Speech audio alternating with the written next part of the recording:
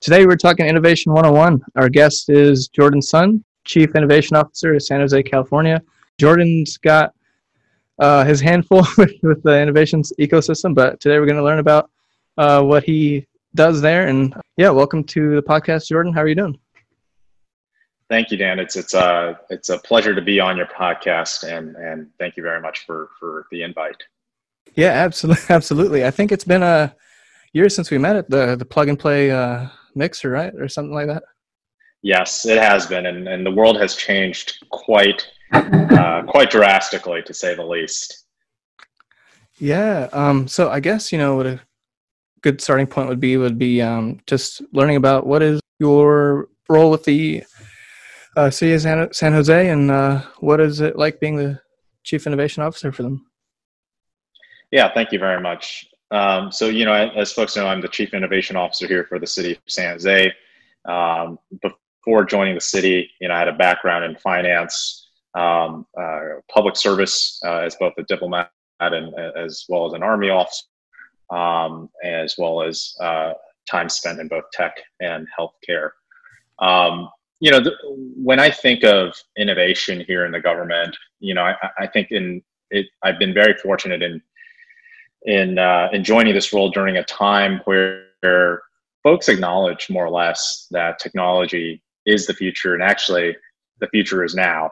And so it's either you act now or you're left behind in terms of how you do things. And so whether you're talking about on the corporate side of running and scaling a business or delivering city services to your residents, technology plays an integral role, and I think more so true these days in COVID. And so really,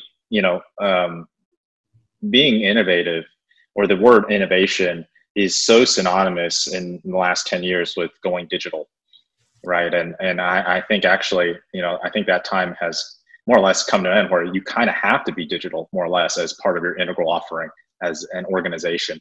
No matter if you're a B2B, B2G, or or B2C type of focus. And so my organization's three priorities right now that we have set in terms of media is all things digital inclusion. We have 100,000 that are suffering from the digital divide that we need to bring them across that. We are looking in terms of my second priority, in terms of transforming our city into a data-driven city, and launching and piloting our data strategy for citywide.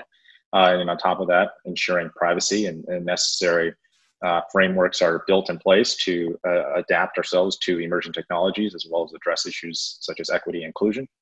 And the third is taking a look at how technology can benefit our residents, specifically in economic recovery, to even public health, and launching pilots there, to also taking a landscape of what is emerging technology out there and how the city can be ready. So we're actually taking a look at blockchain right now to see how we can become blockchain ready, and whether that's a viable playing field that we should be in. Yeah, absolutely. That sounds really interesting. I think when I think about the government, just in the sense of innovation, it seems like there's a lot of hoops that somebody would have to jump through, or like allocate funding to this, or how do you decide what's important? Like for you, just curious about how, you build a spirit of innovation within the government. Because I know has to be like a big separate divide between, working with a startup that is purely innovation versus a government where there's like a set structure, right?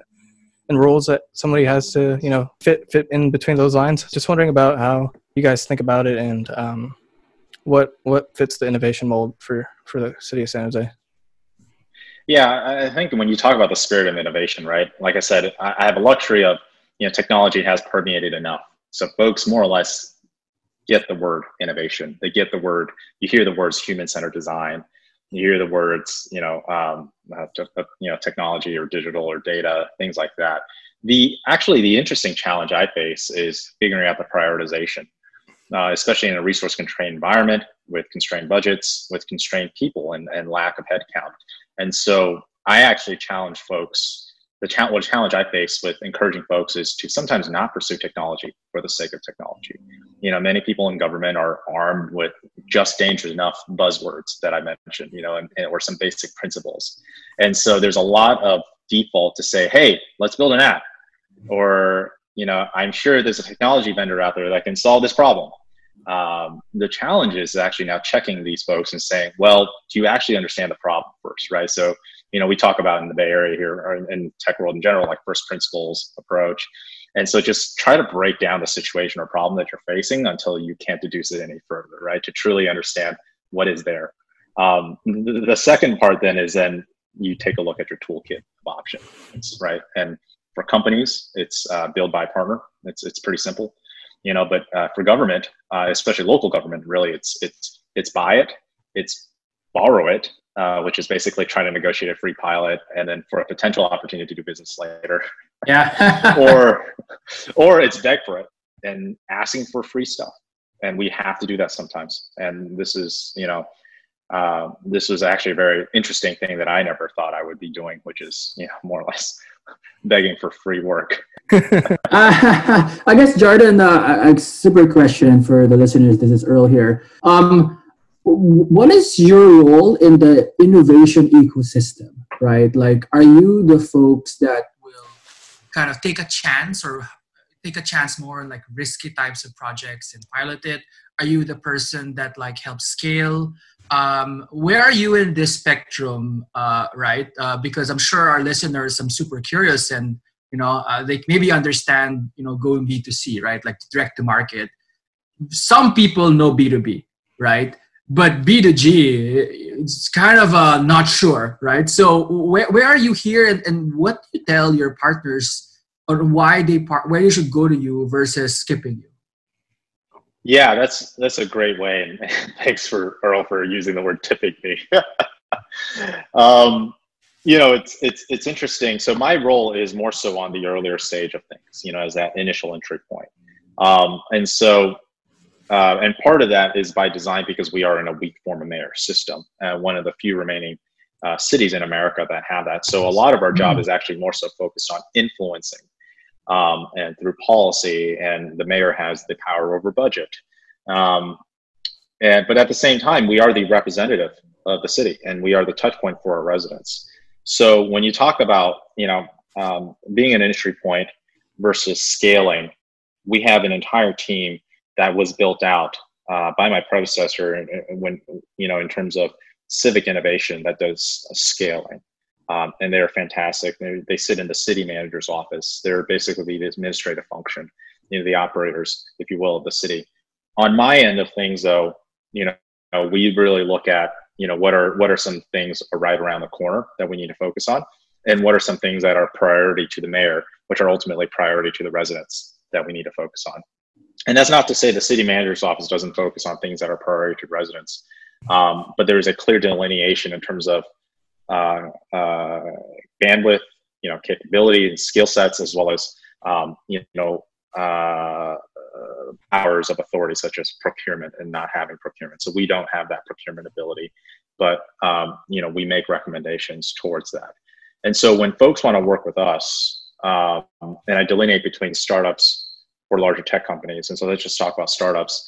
It's either through forms of pilots, your typical way. It's you can go through the procurement path, and we can try to figure out how to navigate you in a legal fashion. The third way is philanthropy, right? And as I mentioned, I do a lot of begging. And the fourth is really partnerships. That gets a little bit more creative. So we found out that we actually serve as a fantastic channel for startups. So when you think about financial inclusion opportunities in the fintech space, when you think about certain mental health opportunities, or when you think about other digital inclusion offerings, we have, or even in the cyberspace for small, medium-sized businesses, we serve as a fantastic channel there. And so we have our own vetting process that we put startups through. So we have a project canvas, which is eerily similar to the business model canvas that I created. But it focuses on really understanding the problem statement, the resident TAM test, the solutions statement, the mayor's interest, any potential city partners. And then on the, that's in terms of the desirability. The feasibility side is on, who are our partners, any critical gating steps, and, solution readiness. And then there's a viability function in there. And then we go through a competitive analysis and landscaping before we make a recommendation to the mayor or internally say, this is the right partner we'd like to work with. But I would also throw out there that we're very interested in hearing from startups and investors and what they think. And we're actually launching this initiative too on what they think cities can do better for them to make it easier for folks to work with cities such as us. That's really awesome. And yeah, I think just going back into that idea of innovation, when I think of innovation, or how I would see it is as just new things that infiltrate our lives that we fall in love with or really need or get attached to that have some benefit to us.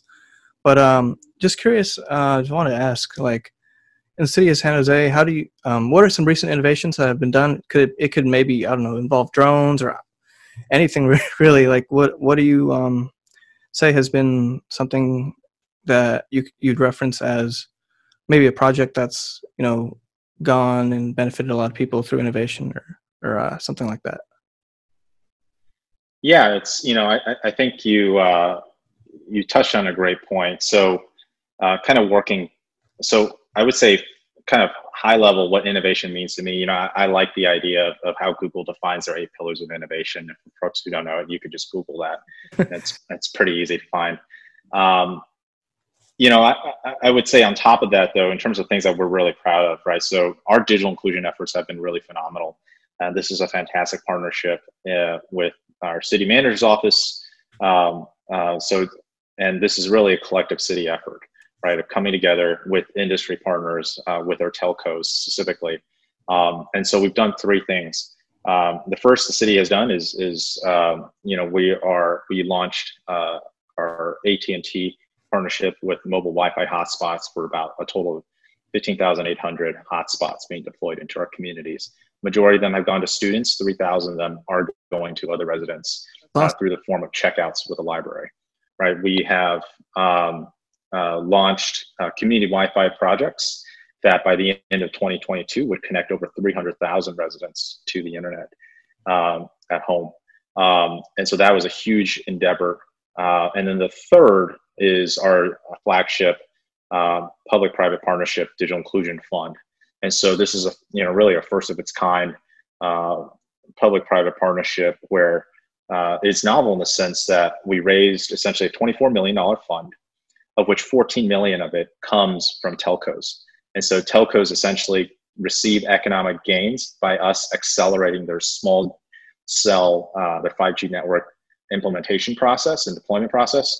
And because of that permitting process being accelerated, creating those economic gains that flows directly to our community to solve for issues related to, digital redlining and ensuring that folks have connectivity, device, and literacy training. So, Jordan, it seems that at least in my experience, you're the first chief innovation officer of a city that I've met in my life. And I guess 2 things in my mind is this now a standard in cities? And if not, should this be a standard in cities? Just because I think having someone like you in some of the most important cities, or maybe all cities in America and the world, is important because you are kind of not just looking at hypothetical pain points, but you actually also feel what the residents feel. So it makes sense to have innovation officers at every major city. But are you the rare chief innovation officer, or this is something that's normal? And if so, what's your recommendation to other cities of building out this capability? Yeah, I would say from the mayor, so taking a step back years ago, my predecessor, Shireen Santasham, and Mayor Sam Liccardo, our mayor has been a big proponent of technology, especially being, the mayor of the largest city here in Silicon Valley. And so he had this broader vision of digital inclusion, and even going back to 2017, talking about the digital divide and highlighting the homework gap that existed about students in our community going to Burger King to do homework, to access, publicly available Wi-Fi. So we were definitely early movers on this. I would say, looking at it now, there are plenty of cities with chief innovation officers, digital officers, technology officers, whatever you want to call it, right? And every flavor is a little bit different. I would say right now that, as I mentioned before, right, we're going to reach a tipping point some point where, people are going to come off the highs of what does innovation mean. Yeah. I'm not saying that it shouldn't exist, right? People should always be forward thinking if they have the luxury to be. I would say though, that at the very basic, what cities need to do, and even towns and smaller, organizations, what they need to do is at least have someone that understands technology beyond just an infrastructure IT perspective. I think that's really important because now you need to do really three things. One, you need to have a team or someone that has the ability, or you can partner with, that has the ability to do some basic level digital services. And I'm just talking about web app development, or a website design. I'm not talking about anything fancy in terms of building a native experience on a mobile app. The second you need is at least some level of analyst capabilities. I'm not talking about even analytics or hardcore data science, but you need to start thinking about your data. And the third is some level of privacy, and someone to be responsible for that privacy, because ultimately that will be so important going forward in terms of all the technologies that are being injected into our communities and being adopted, especially with cities migrating to the cloud, and who's being responsible for that. Yeah, that's really awesome. Jordan, I think what would be cool to talk about is, I know you previously worked at Siemens, right? Siemens? How do you say that? Siemens. And then, you also have been a mentor at like First Round Capital or like Plug and Play. But I also read that you were in the Army, or you did some stints in the Army. Is that true? Yeah. Yes, I'm still in. Oh, you're still in the Army. Oh, awesome. Yeah, maybe if you could tell us about your work with the with the Army, and how I read you were a tech scout for them, and just what is that like? And I mean, would love to hear something cool from there. How's that? Yeah, so on the Army side, so I started out as an infantry officer, and so maybe why don't I take a step back? So like maybe rather, I think folks kind of look at my background. They're like, well, why did you choose to join the city government at the time now, right? Oh, yeah, of course. And so I will caveat, look, I never in my wildest dreams considered or planned to join city government. As you mentioned before, we met while I was at Siemens as director of venture development. I was also working on a spin out digital health venture and leading that inside of Siemens. So, and that work continued. I was also, asked to deploy to Afghanistan with supporting special operations in a technology role as chief operating officer for the tech team that was stood up, primarily, to work on products related to combating ISIS and Taliban attacks. But I've always generally believed in the sense of giving back to this country as a first-gen American in terms of what this country has given my family so much for, and specifically, some folks can relate to it, like the safety and security from war and political persecution. And so, what I was drawn to public service, because my grandfather served in World War II against imperialism. My father served in the U.S. Army actually when he immigrated and was an infantry officer, and he immigrated from Taiwan. And so, my initial thoughts of public service, well, the military was just a nice natural step.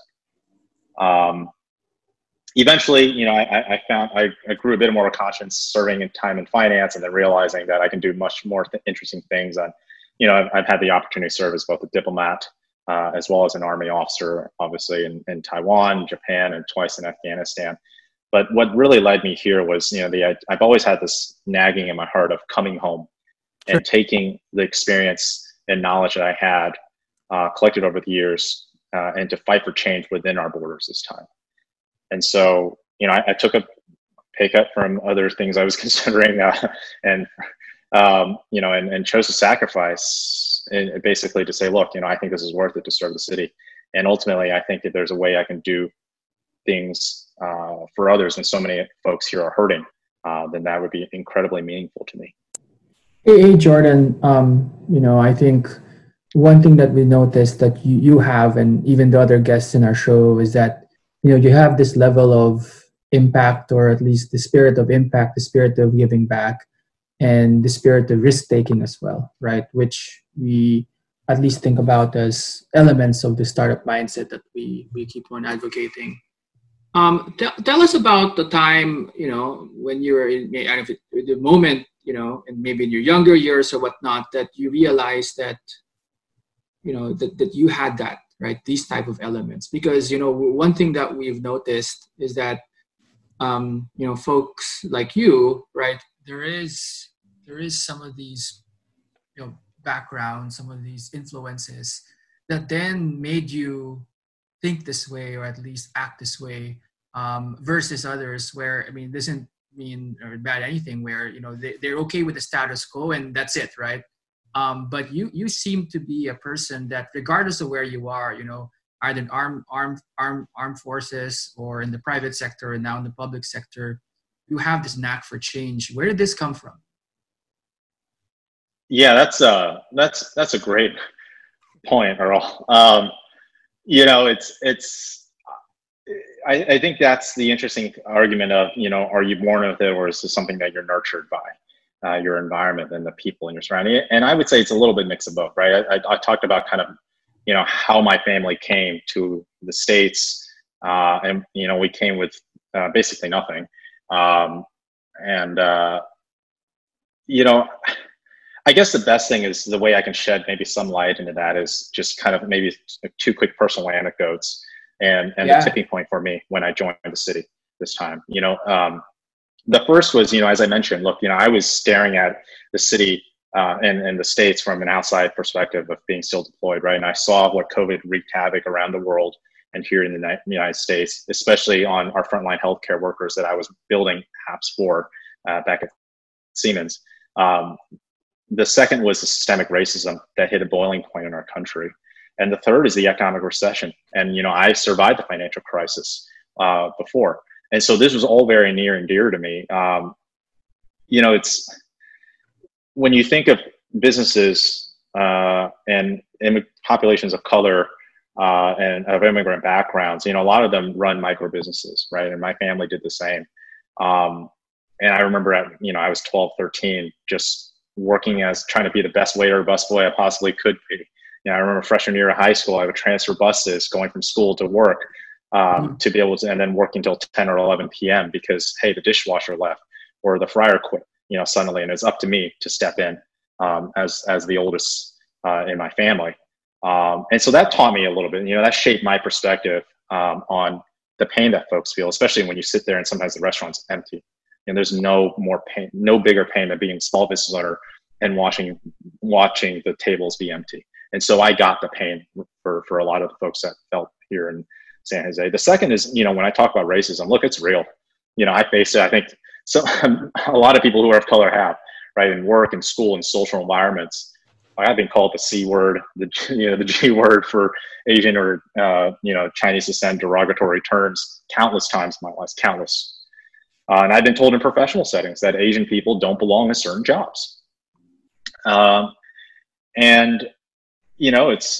It's and actually it's funny enough, even in the military, people sometimes ask me, "Oh, are you with the U.S. military or not?" Or with another country. It just boggles my mind. Or they're like, "Hey, your accent is very good." Look, these things are so real, and so many people are hurting. And I think when I found myself unable to fall asleep thinking about how much pain Americans are going through right now, that was a wake-up call for me.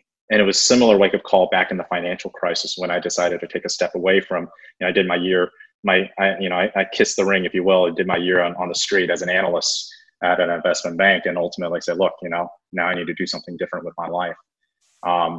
And so 10 years later, I more or less made the same decision. That sleepless nights and that call to action was just it was just boiling. You know, you couldn't fall asleep. Yeah, man, I think you touched on a really fun and interesting point. Me, I've worked as a VC analyst, and I have a lot of friends who are entrepreneurs, and just living in San Francisco for like the past 20 years, there's that feeling that they can't fall asleep. And, you think about somebody like Elon Musk, who probably is that founder who doesn't sleep, right? As we're writing this book, I think it's something that I've been trying to figure out is what makes somebody the doer versus the thinker, or like the guy who just has the great idea, but somebody who can make it happen. And you brought up that point of born versus nurtured. And I've always, like, as an English major, thought about the concept of destiny versus hard work getting you to somewhere you want to be. And for me, I think it's always it's a opinion thing, but yeah, there is some facts that you can dig up within the born versus nurtured, and like why somebody becomes what they aspire to become, or becomes the guy to do the thing. And we were also thinking about that, like in environments. And when you look at your environment working in the Army, like, was that a very stressful job? Like, people's lives are on the line. But I mean, how did you balance that? I guess just personally, if you have something to say there. Yeah, it's the stress is always there. When I was 22, I was platoon leader, in charge of 40 men, and actually we were integrating women at the time too, in terms of various roles. And it was an interesting time, but you had 40 individuals looking to you for guidance, leadership, and even mentorship. And I was arguably the second or third youngest out of those 40. So I learned very quickly the importance of systems, of processes, and of providing guidance and vision.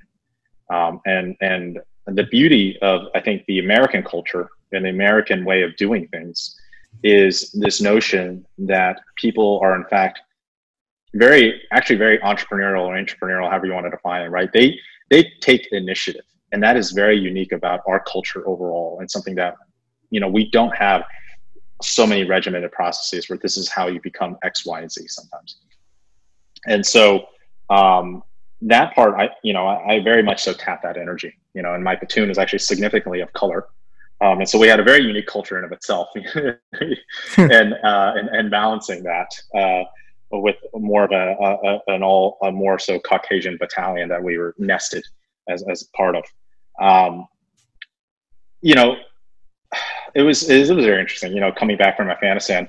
My first night there, we had a rocket attack, but that wasn't the thing in the end that still kept me up. It was this innate feel of the world is hurting, and understanding that pain, having come from similar worlds there. And I look, San Jose is a unique place where I believe if we can do it here in San Jose with all the diversity that we have, with the tech companies in our backyard, and with the unique income disparity that exists, I believe we can really take this model and provide support to other cities to similarly take a look at whether it's the integration of technology, especially with the integration of technology. Yeah, man. I think growing up and reflecting on my own story living in San Francisco. I mean, growing up here in the early 2000s and 2010s, it wasn't always tech, sort of the tech capital of the world, right? But seeing how tech has just grown, and having worked in the VC industry, seeing how I was like, well, is this going to stop? And analyzing years of history, is the innovation ever just going to take a break, right? But it doesn't seem that way. It seems like every 2 years there's a big change within our lives due to technology, due to the iPhone, due to smart home devices. Do you think that this is a fun question, because I always have debates about this? It's do you think that technology does more good than harm? Because there is some pushback or some negative aspects, right? Somebody just wrote a book about the negative side effects of using social media all day, like TikTok or Instagram. What do you feel is or what's your opinion on the good of tech versus the bad of tech? Yeah, I think we're actually in a very good of tech phase in our lives. You know, I think there is a traditional uh, move fast and break things, you know, and scale, right? And part of that, look, if you're talking about venture-backed companies, they have enormous pressures from VCs to hit those milestones. And but when we take a look at the broader landscape, look, I think people realize the need for a healthy balance.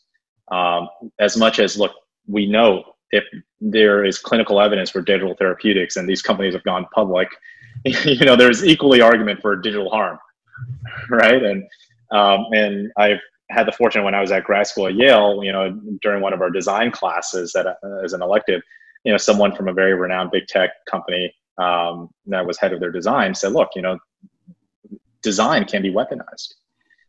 And so when you look at information warfare, when you look at cyber and specifically socially engineered attacks, you know, the possibilities are on both sides, you know, of good and bad, right? And so it's drawing a balance. It's having a framework to approach these things, and rather than just saying yes or no, good or bad, let's understand it from, you know, let's deduce it, let's understand it, and then let's then draw our conclusions after also building consensus, which is a very unique thing in tech. And, you know, as you think about the emergence of blockchain, and, you know, I'm not a big blockchain nerd or expert in any sort of way, but I really believe that there is something beautiful about this philosophy of decentralized networks and the power of these networks. So, you know, I think there's something to be said about inclusion and equity that has emerged over the last few years and will only continue to emerge and blossom in tech and in terms of even the products. Look, you've got, like in healthcare, like in digital health, you've got folks that are focusing on LGBTQ problems and related to specific health issues and raising venture money. You know, like, would that have been the case 10 years ago? Maybe not. Yeah. Yeah, that's a good point. I guess, Jordan, before we go to our last segment, which is more of you know, our standard questions and startup mindsets, maybe for this portion, what would you say to someone on the fence to go to public service versus staying in the private sector, or let's say doing a startup? Because this is, I mean, to be honest, a lot of people think about it, a lot of people talk about it, but very few people do it, right? So what's your advice to these folks who kind of have a little bit of that desire in their heart, but they just can't seem to mentally go there? Or maybe they're just, to be honest, a lot of them is family pressure not to do it, right? Yeah, I think that's interesting because, you know, I joined the military when the Bush administration was around. That was a very unpopular decision, especially amongst private institutions, academic institutions, as well as in New York City to a certain degree. Look, you know, folks have approached me like, hey, I've always wanted a list, or I've always wanted to do this or do that. Look, in the end, it's do make the decision that's best for you, right? You know yourself best. You know your responsibilities in life. And so take a look at it from a perspective of Maslow's hierarchy of needs, right? Like, what does this decision, where are you along that Maslow's pyramid in terms of what your current needs are, your potential future needs are, what are the probabilities of, you know, in terms of risks of losing that current, you know, step that you are in, and how does that decision impact that? Look, if you have, you know, if you find outsized gains in that decision, then go for it, you know, or if you have the luxury to say, look, I'm comfortable enough where I can take pay cuts, or I can manage, you know, if I'm a younger person, I can manage my spend, you know, and not live the gram life or TikTok life, you know, and then by all means do it, you know. But if you can't Marie Kondo it, you know, if you're young and don't have a lot of money to take on public service, then, you know, pursue something more lucrative and come back to it later, or do something on the side, right? And I actually always believe people should have 3 hustles. Yeah. You know, you always got to have like 3 projects going on, Nice. you know, 3 pots on the burner. So make it one of your third pots or second pots, you know, it doesn't have to be your primary pot. That's amazing, man. Love that 3 pots on the burner. That's just a great way to visualize everything. But one or two more questions from me, at least. You know, thinking futuristically with, realizing how much the world has changed in the last decade or even, this year, right, with coronavirus and the election, what do you think the future looks like in 20 years in San Jose or the Bay Area? Is it more like, because what I'm seeing is nobody wants to ride transportation. You might need to wear a mask for no one knows when this is going to be fixed, right? Like, maybe what's your perspective on? Okay, I guess there's two questions. So, what's your perspective on the whole pandemic situation, and can innovation lead us out of there? Or, I guess that's the first question, and I'll ask the second question after that one. Yeah, so I think innovation, having an innovative mindset, will definitely help. You have to balance between consensus-driven versus crisis response action, right? And you've seen folks, let's say the governor of Rhode Island, right? Just fantastic ways of just leveraging all the powers of the governor's office to get it under control. Same thing, obviously, if you look outside of our borders, like New Zealand, right? You need, I think, out of this, while without sacrificing equity and inclusion, we need to find a way to have a playbook that brings in, the necessary stakeholders, and that we have a way to quickly follow and stand up something very quickly to respond to future crises. Look, the world of crisis is not going to go away, right? Commercial real estate, you take a look at that. There's probably going to be a huge bust there with thinking about the average cap structure of 80% leverage in those commercial real estate deals. And with rent abatement and rolling that, it can only roll so far before it, folks can't service their debt. And next thing you know, things are going under, right? I'm just looking out there in terms of what the next big thing is going to be that's going to feel a lot of pain. So, and then the next question here is, what do you think the future looks like? I mean, not to bring it back to the future, right? But whenever anyone tries to hypothesize what the world is like in 20 years, nobody really gets it correct. But playing a role within that, I guess, outcome, what do you want for the future in like 10 years or just in general, right? Maybe no years, but no timeline, but what do you want out of like government future, like tech future? Like, do you see the city of San Jose being, the city where there's driverless cars and there's like drones and there's like just all these cool futuristic stuff? Or is it like, I don't know, just what you've touched on earlier in the podcast, where it's more people have internet access, there's more equity and inclusion for people of color. I know I asked a loaded question there, but just, feel free to chime in wherever you got something. Thanks. Earl, I see you. Did you want to add in there real quick? No. I was supposed to say that, if there is an institution that looks long-term, it's probably the government. So I'm curious actually what your answer is, because private sector sometimes get measured, especially if you're public, in a quarterly basis, maybe annual if they're more progressive institutional investors. Venture capital maybe can stretch to a maximum of 5 to 7 years before they start pressuring entrepreneurs. But government seems to be more, at least that's where I lean towards, really having these conversations, which is actual and not just for, motherhood statements, right? So I'm curious on what you say with this, because if there's one person who could probably comment on this that could actually happen, it could be you. No, thank you. It's a great question. I don't think it's loaded. I would say this, right? Yeah, it's funny how you mentioned that, because we saw a few days Elon Musk tweeting that his Tesla almost ran out of money. It would have gone bankrupt in a month from the of Model 3s. So sometimes it's month by month. It's not even quarterly gains. So we just had our Smart Cities Committee yesterday, and the question was posed on, where do we see ourselves even in 2023, right?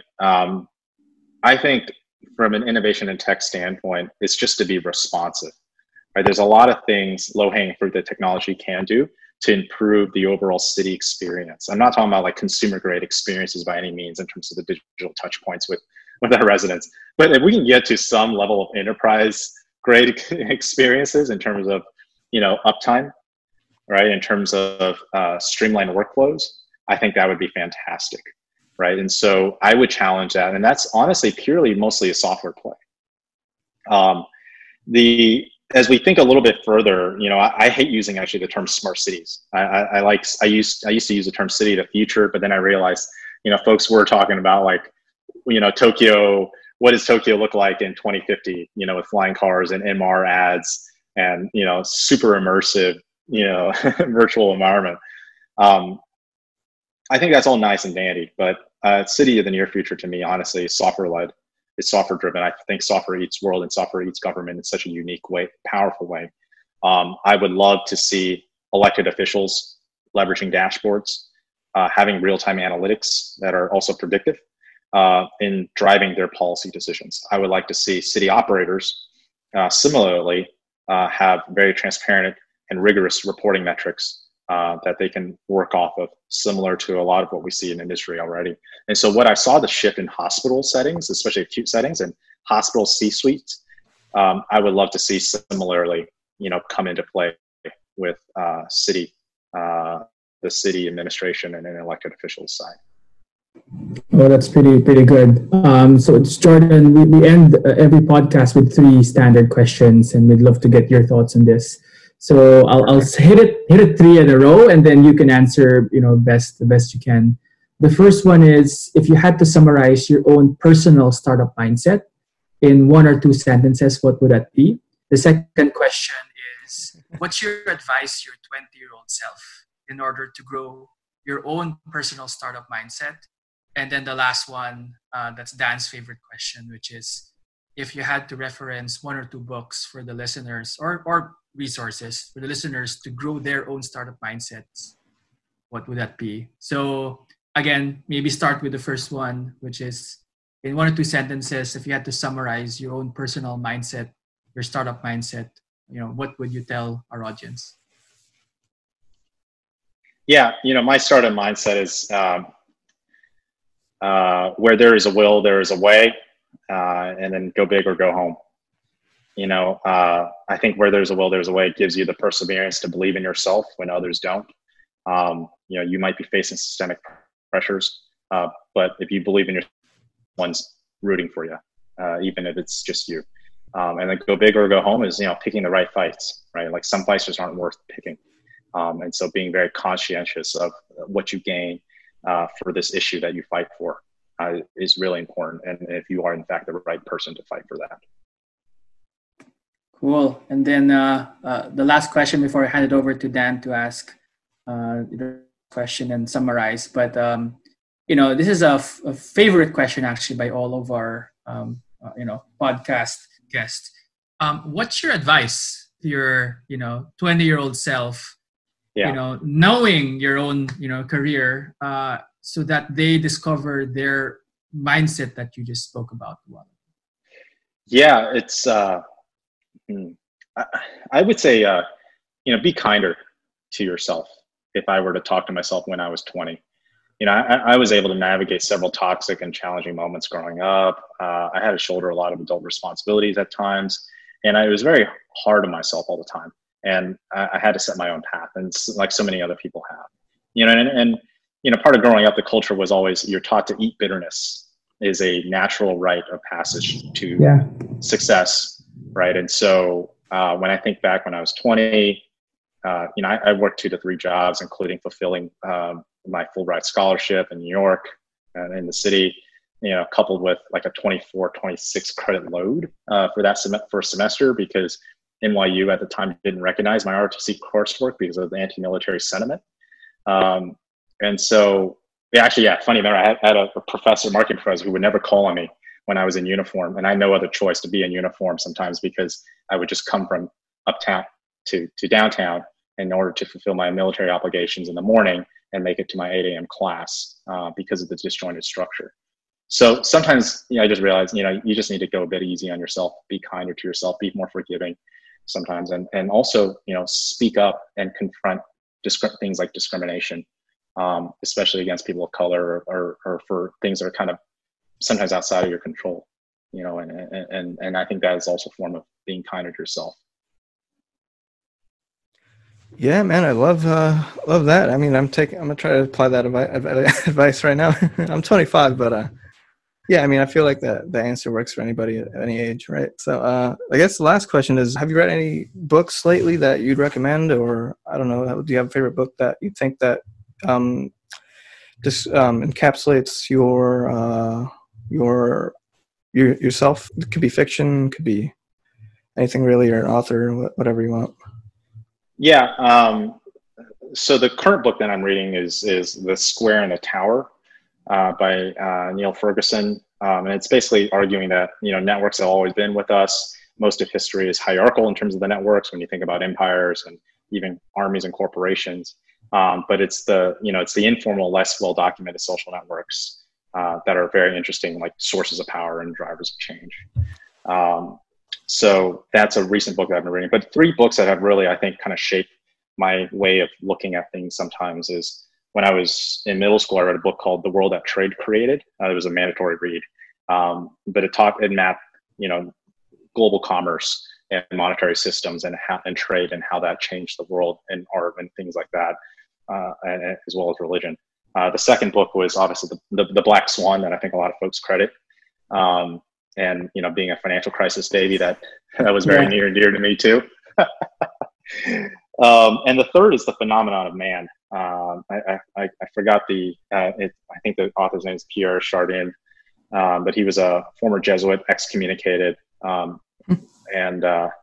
wrote a very interesting thesis about the industrialization era and the economic gains that creates, and ultimately the social progress that can create in terms of fraternal love, in terms of outsized gains that we can focus on things that are more higher pursuits that humanity can emphasize on versus day-to-day economic pursuits.